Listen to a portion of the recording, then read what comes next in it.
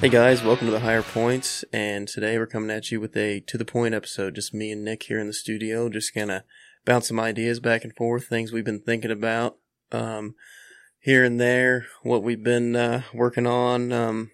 It's just a little bit different of a pace compared to our normal interviews with guests. So Nick's gonna start us off with what he's been thinking about. So let's hear Nick. Yeah, well, first of all, bear with me because I don't feel well. So if I start hacking in the middle of this, I can just imagine Felicia as she's sitting here listening to the podcast. And I'm like, and she's like in her office, like, oh God, turn this down. He's got COVID. He's got COVID. Yeah, yep. Spreading COVID all over Sterling again. Yeah. Going into lockdown. Get your masks ready, everybody. All those vaccinated people, this shouldn't be happening. I don't get it. That was supposed to be the end all be all save all. Sure was. 2 weeks that turned into 3 years. So anyway,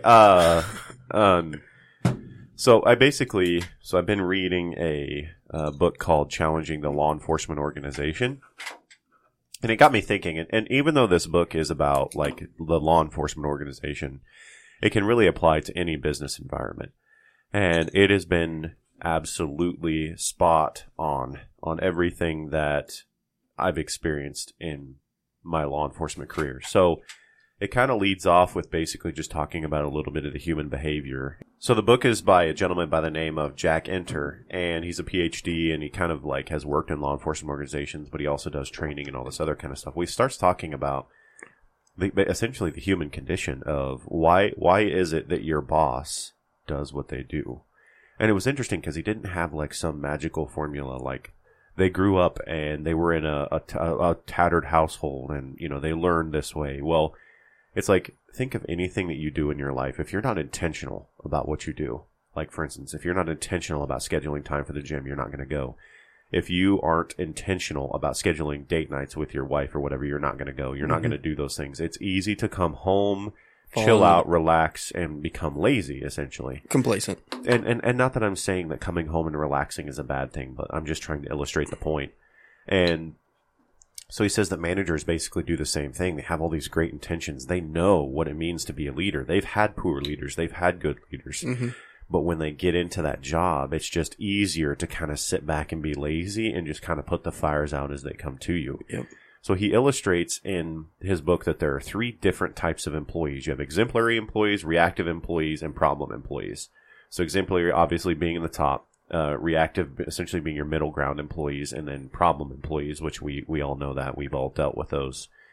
And so it was interesting because he talks about how obviously we all know what the exemplary employee is, right? They come, they show up, they produce, they are reliable, and they don't cause problems. They're your exemplary, amazing employee, and they're about, they bring everybody else up. Yeah, they're about 10% of your organization. Mm-hmm. And again, keep in mind this is any organization, not just law enforcement. Yep. Then you have your reactive employees, and they're the ones that are kind of like in the middle. They come in, they do their job, they do a pretty decent job. They don't really cause a whole lot of problems. Like you might have some disciplinary issues, things like that, things that you might need to work with them. Mm-hmm. And they are watching the exemplary employees as well as the problem employees because they aren't really speaking up or they really aren't putting themselves out there. They're just kind of following. There. Yeah, they're just kind of there and they're getting their 8 hours. Yep. And they represent 80% of your organization, and 10% of your organization is problem employees. And I don't have to explain them. Everybody knows what that means. Yeah, they're cancers. So it was interesting. He said the group that you should actually be focused the most on are like the marginal behaviors. So like, for instance, just people that maybe aren't quite showing up, aren't quite doing a good job, or especially the problem employees and the exemplary employees is like the ones you should focus on. He said because the reactive employees, he says they can go either way. And keep in mind, they represent 80% of your organization. Mm-hmm. So they can either be exemplary or they can be a problem based on how you manage. So for instance, exemplary employees, since they are known to be the reliable, the show up, the, handle business, the reactive employees are watching and they see those exemplary employees. They're getting more work, more workload, more things to do, but not extra pay, not extra time, not extra anything. So the reactive employee thinks to themselves, why am I going to be an exemplary employee? Why? I see them being overworked and we make the same pay. Like, why do I need to be an exemplary employee? This makes no sense. Whereas the flip side of the coin is if they see you not handling problem employees, that's going to destroy their morale. You know, they're going to say, like, this person keeps getting rid of it. Not to mention, like, let's say, you know, Nate, you mishandle some telephone policy or whatever and make long distance calls. The way that most organizations handle that is to make this blanket policy where now everybody has to fill out this form or whatever, right? Instead of handling the problem with the problem employee. And you absolutely destroy morale when you do stuff like that. Yeah, and like, instead of pulling that one employee aside and just having your one-on-one conversation, you address it all together in one meeting. You don't say who did this, but you, like, you don't single this person out, but you preach to the whole choir, you know? Yeah. And, you know, so it's your job to handle the business with that person. So, like, for instance, if you want to do that, handle it with the person that's the problem, right? If you want to do this form or whatever, like, if you were the one violating that policy, I'd have you fill out the form telling me what your calls were and what they were for, whatever, right? And so it was interesting to me because I'd never thought of it through that lens of, like, as a manager and your what I want to say, delegating, you know, responsibilities. Obviously, it's, you want to give it to your exemplary employee, right? Because you want the stuff to be done. You want it to be done well. You want it to be done right.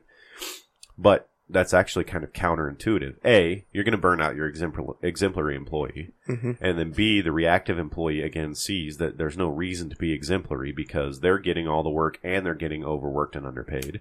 So, you know, giving some to them. And then another thing I'd never really considered was he talked about actually it was better to promote in your organization from the reactive employees and not from the exemplary employees. He's saying now exemplary employees with proper mentorship can be good supervisors. But the way he illustrated the point was your exemplary employee, they show up, they do work, they like solve problems, they get shit done, right? Well, when they start supervising reactive and problem employees, they get angry. Why aren't you like me? Why aren't you doing what I do? Why is this so hard? And so they don't manage as effectively. And I was like, huh. Whereas they say if you give them proper mentorship, you can help that exemplary employee kind of have a little more empathy. Yeah. Whereas they said the reactive employees... That's one thing I'm trying to really work on is, like, thinking through their shoes, you know? Because I'm the same way. Like, I want, like, these guys need to know exactly what needs to be done in my way and in my head. And I know, like, they don't think the way I do. They don't have the experiences that I've had. You know, I'm trying to be empathetic and figure out how to best manage people and not get angry in that way. Because it is, like, I do get frustrated from that. Yeah. Well, and he talked about how reactive employees are your best to actually promote from because they have spent their time in that reactive state watching both sides. Okay. And they have been sometimes treated poorly or unfairly or whatever because they're watching the problem employee get away with things and all this other kind of stuff. So they know what it's like to be in that situation. So they're a little more empathetic. Yeah. And I was just like, damn, like I never thought about that. You know, I never thought of it from that standpoint. And so, he was also talking about how problem employees, how you know a problem employee, like everybody knows, like it's pretty easy, but he says, typically, if you ask your problem employee what the sick policy is, they can tell you policy number 123A says that after 3 consecutive days, you have to get a doctor's note and then blah, you know, because they constantly they're pushing those lines and testing those limits because they're a problem employee. And he's like, whereas if you went to an exemplary employee and asked them the same thing, they'd say, I have no idea because they don't take sick time. And so it's interesting of just kind of being able to recognize the differences between the two. And, you know, he talked about how if you handle those problems, those problems like with sick time and all that other kind of stuff, he says rather than the problem employee might be a problem once or twice a month instead of, you know, once or twice a week to just make sure that you're standing on top of those things. And that one of the biggest takeaways that I got from the book was essentially you just have to do the right thing and you're typically not going to get a pat on the back good job as a leader when you do the right thing or you do the tough thing, like when you write somebody up. And he says even if what you did gets overturned, by like HR or grievance process or whatever, most people don't like that confrontation. Same thing. Leaders don't like confrontation either, so they typically won't handle problem employees because they don't want that confrontation. But most of the time you can correct the behavior just by sitting down and having that confrontation and having that write-up. Even though it may have gotten overturned and all this other kind of stuff, they still know that you're going to hold that standard. Mm-hmm. And they're going to change behavior based on that because they don't want to have that confrontation with you. They don't want to have that at all. You know? Yep. I understand that completely. I don't know. I feel like it's a case-by-case deal too, though, because you got to manage everybody in their own separate ways too. Yeah. Like, I mean, not everybody's going to learn the same way, I guess. Well, that's what you and I were talking about with like that DISC assessment. Yeah. And if you don't know what a DISC assessment is, it's basically kind of like a personality test in a way. It's obviously much more in depth than that, but it's and just based on where you're at on that, you know, you might be somebody that, you know, is essentially an extrovert or an introvert or a people person or, you know, like a dominant person. Yeah. And so it just kind of helps you as a manager be able to more effectively manage and talk to people and stuff like that. Knowing where your employees are at on that scale helps, you know.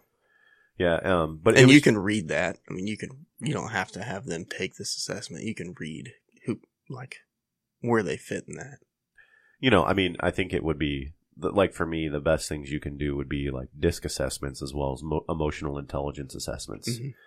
Because it's easy, and I think the best quality that any good leader has is emotional intelligence. Like the last training that I just went to, you know, the instructor put these things up on the board, and I've already told this to Nate. One of the questions was like, a detention officer took $100 out of an inmate's property while booking them in.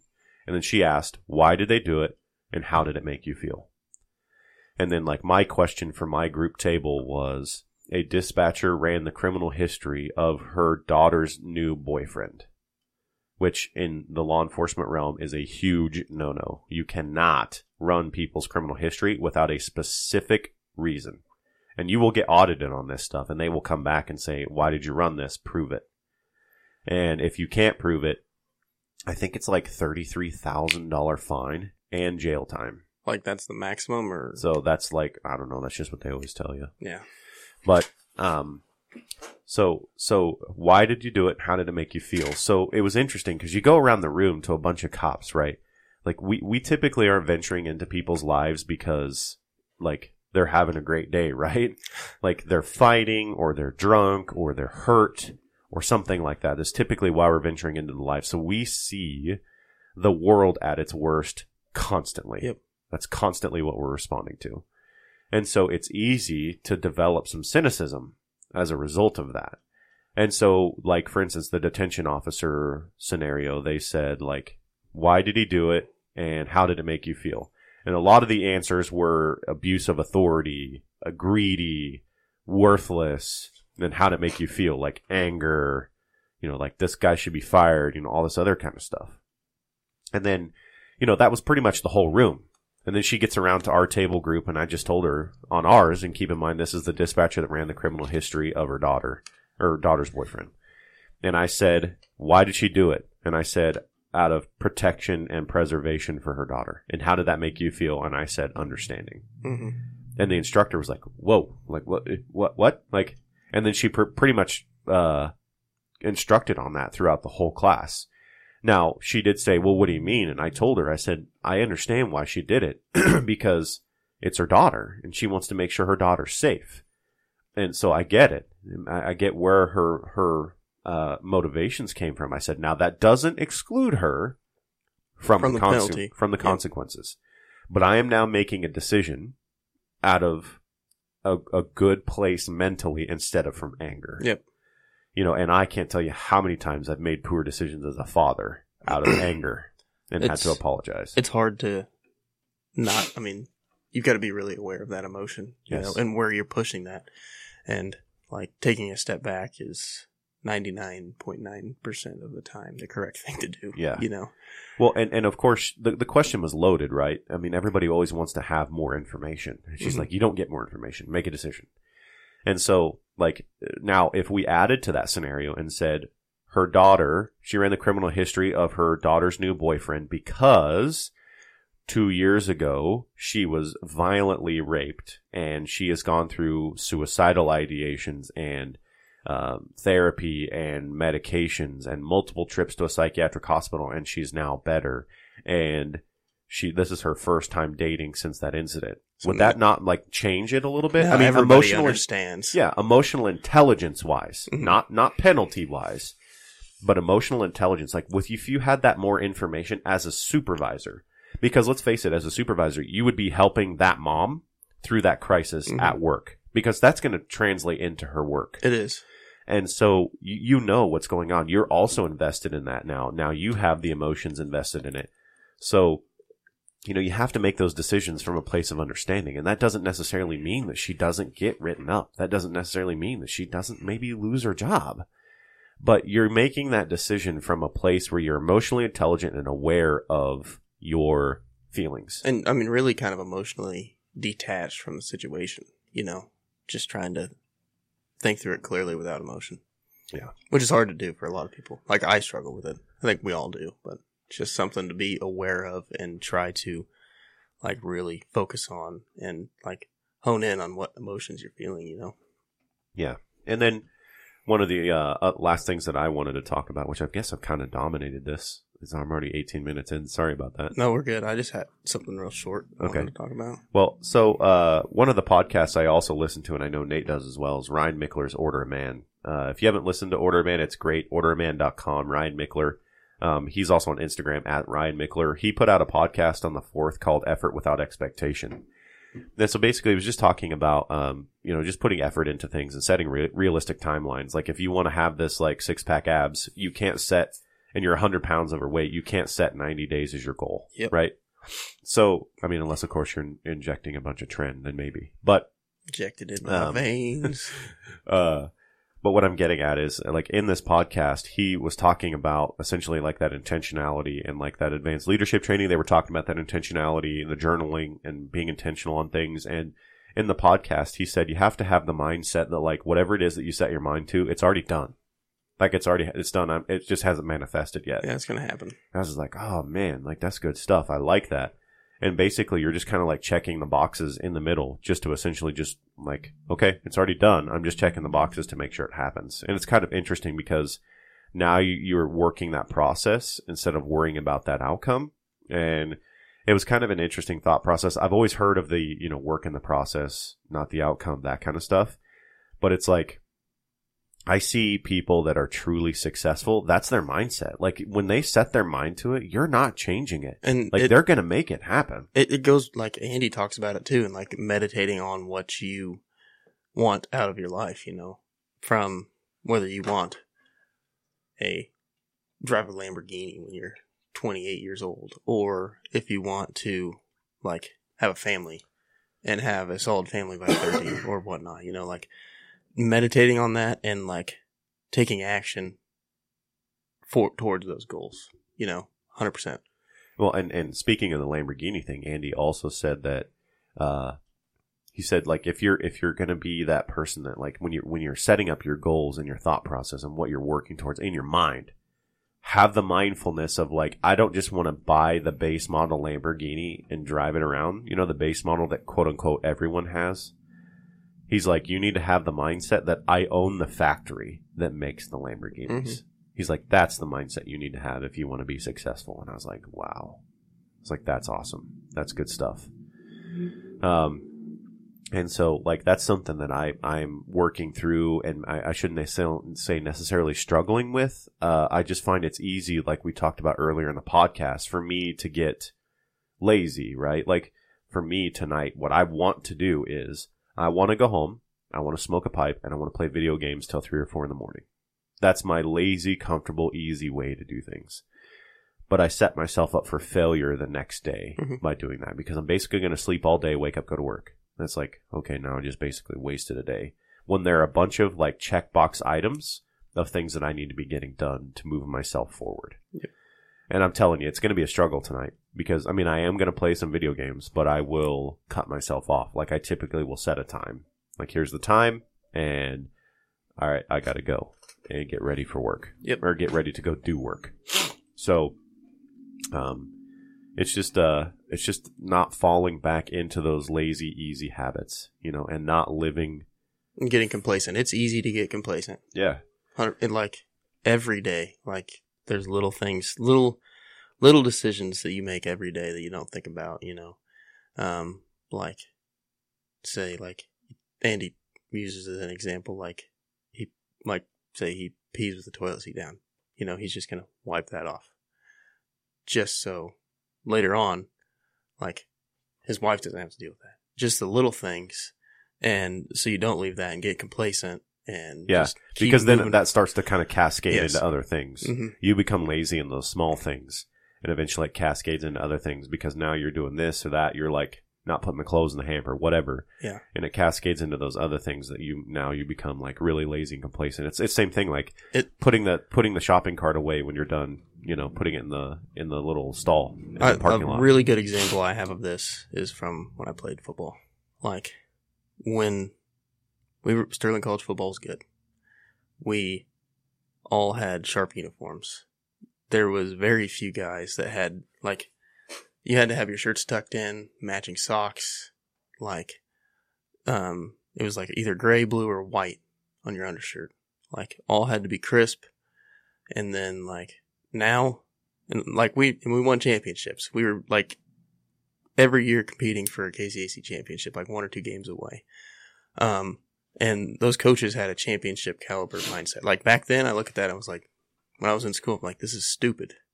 I look back now, I'm like, it makes sense, and I go to a Sterling College game now and I look out there and it hurts my eyes because dudes got their shirts untucked. They got back pads showing. They've got unmatching socks. They're wearing, the last game I went to they had pink out. We didn't do pink out because we all wanted to look the same. And like, what's pink out? Like breast cancer awareness. Uh-huh. So they're wearing pink socks or sleeves or whatnot. Got it. And just that consistency on the field. Just, I don't know. It just needs to be more consistent, I guess. And it's easy to get complacent and not care about those small things, but it's the little things that win championships. Well, and, I was listening. Or lead to success. Yeah, I was listening to Dichotomy of Leadership this morning. I'm listening through it again as I was walking. And they talk about that same thing of like everybody wants to do the advanced tactics, right? Mm-hmm. Like I want to go out on game day and I want to do this and I want to perform and I want to do all these things. But like if you can't get the basic foundational things like getting your socks right. Making your bed in the morning. Yeah. I never make my bed. But I'm talking about like those Navy SEAL guys, like and guys in the military, they make their bed every day in boot camp, Yeah. And like it's if you don't have a good foundation with which to build on, the rest of it it comes crumbling down. It's like building your house on sinking sand. Mm-hmm. As a construction worker, would you ever build a house on like really sandy foundation? Nope. Because what's going to happen? Better pack that shit in or it's going to fall apart. Yeah. So it's the same thing about just life, and it's not just football. This can be applied to anything you do. I don't care if you work at McDonald's making French fries. Right? Football is just an easy example for me because it's just like, that's... Well, but I think it's easy for people that are listening to the podcast to say, well, this doesn't apply to me. Mm-hmm. Because, like, I don't do football. I don't do this. Like, I'm not an athlete. Like, I'm not this. I'm not that. I'm not a cop. And it doesn't matter. I don't care if you're a stay-at-home mom. If you don't have the consistency in your home with your kids... Don't expect them to grow up and be consistent, good human beings, mm-hmm. etc.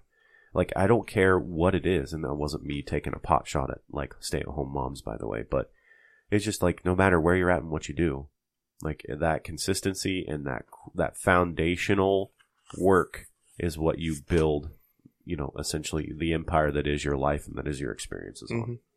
So, sounds like a good place to stop. Sound good? Works for me. Cool. Well, we kept you a little bit longer than we normally do. And we appreciate you. Oh, that's right. You did say you wanted to say one something. more thing. I just want to remind people to go out and vote this week. Yep. Tuesday, right? Tuesday. Go vote. I don't care who you vote for, but you just need to go out there and vote. It is your civic duty to this great country that you live in to go vote for your representatives. And it's an important election. So do your research too. Yep. Yeah, I agree with that. I plan on doing the exact same thing. Mm-hmm. So sorry for taking away your limelight there. No, you're good. I just wanted to put that little reminder in there. So. All right. Well, everybody, thanks for taking the time to listen to the podcast. Again, we're truly humbled that you take your time to be here with us. Just give us some ratings and reviews on whatever platform it is that you're listening on. We greatly appreciate it. Check us out, www.thehigherpoints.com, on Facebook at The Higher Points Podcast, on Instagram at The Higher Points.